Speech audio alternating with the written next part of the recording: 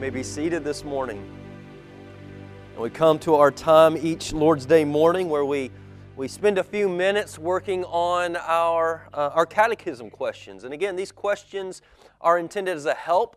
Now, our focus is on our young people here, our boys and girls, our young people, but it's also for our adult kids as well, for every one of us, because these are wonderful reminders of just core theological truth. You know, one of the takeaways I have seen over the last couple of weeks, and this has kind of baffled me, but I mean that in a good way, is that since we've started this, it has been mostly adults who have come to me with wonderful questions and insight and thought, and even some comments of, you know, this has been helpful, it's clarifying some things for me.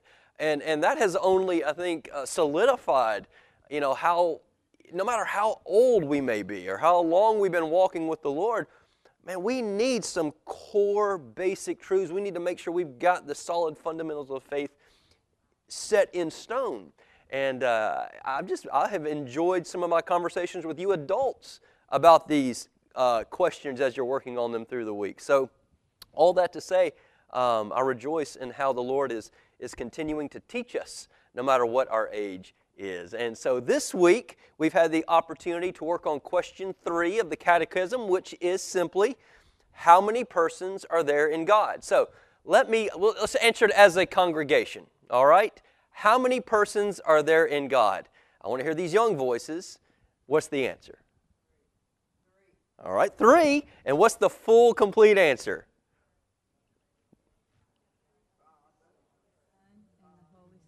Very good. I heard these young ones going. There are 3 persons in one God, the Father, the Son, and the Holy Spirit. So, as in these catechisms, we're being very intentional to get the full question and the full answer. And out of that full answer, we want to derive, yes, there are 3 persons in the God. Let me ask, is there any one of our young people here today who wants to, I know most of you know it. Would you be willing to boldly give it a try on your own? The question and the answer? There might be a treat in it after church if somebody does it. A Frosty. I can't promise that to everybody, but I mean for mine. Let me ask my boys over here, how many persons are there in God?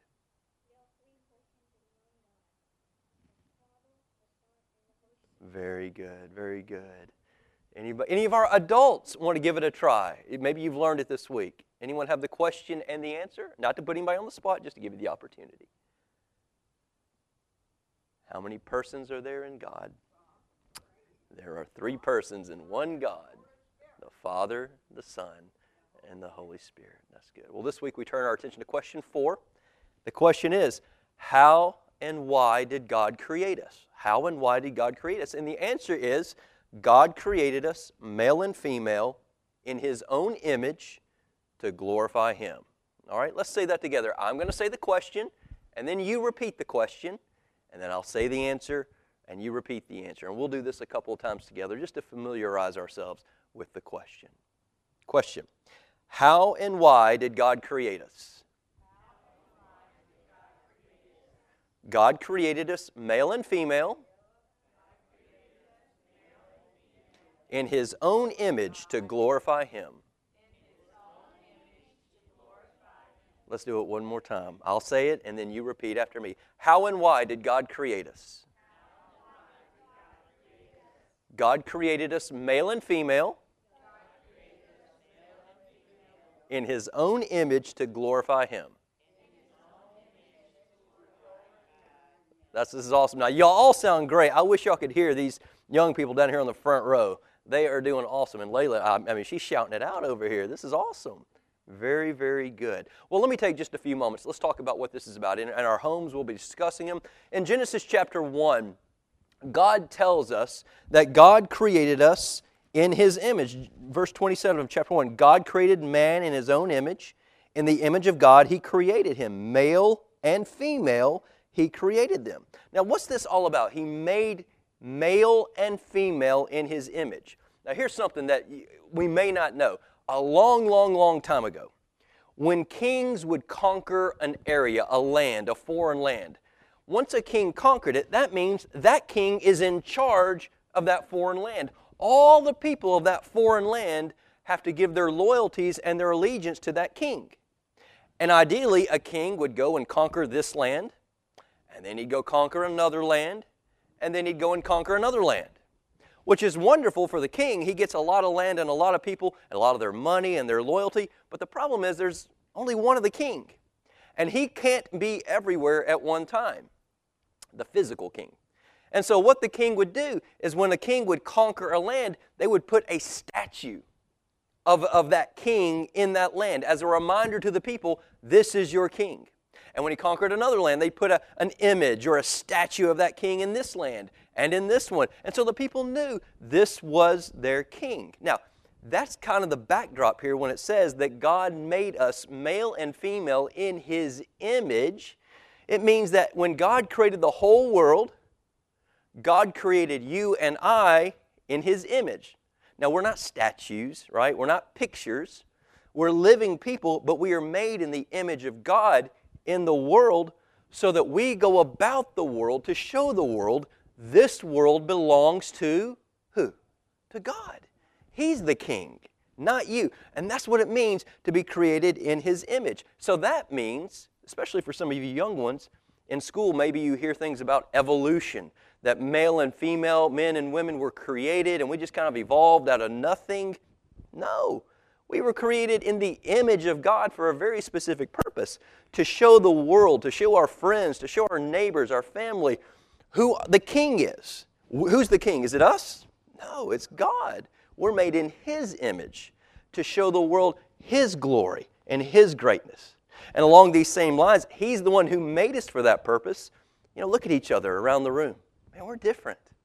Not just different in skin color, not just different in age, not just different, but we're different in, some of us are boys, some of us are girls. God made us in His image, male and female.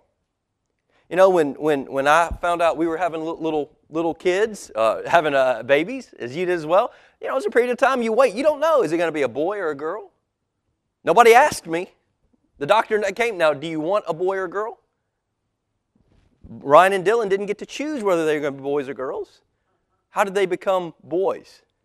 God made them that way. And everyone is made either male or female, boys or girls, and no one has the right to say, I'm not what God created me to be. We're made in His image as He designed us for the purpose to glorify Him. What does it mean to glorify God? And some of you big kids can help us with this one. What does it mean to glorify God?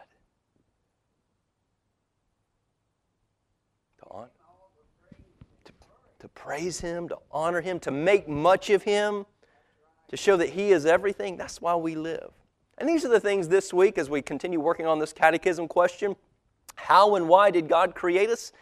God created us male and female in His own image to glorify Him. These are some core truths, and some of you big adults, maybe you've picked up on some of the things we've just hit on with these kids. Aren't those the very things that are being attacked by the world today? Where we come from, who we are as male and female, and why we exist. Man, these are things we need to be reminded of, and crucial for these kids to get this pounded in their hearts right now. Well, we're doing something. The next song we're going to sing is that with these catechism questions, there are songs to help the kids learn them. And so they may or may not use them each week, but we're going to sing the song together. Because the song is Catechism 4 and Catechism 5 that we'll look at next week. So we'll actually do this song for the next 2 weeks. But we're going to continue in our time of worship now. But our next song is going to be the Catechism song. So let's stand together, let's sing, and let's continue in this time of worship as we prepare our hearts to seek God together.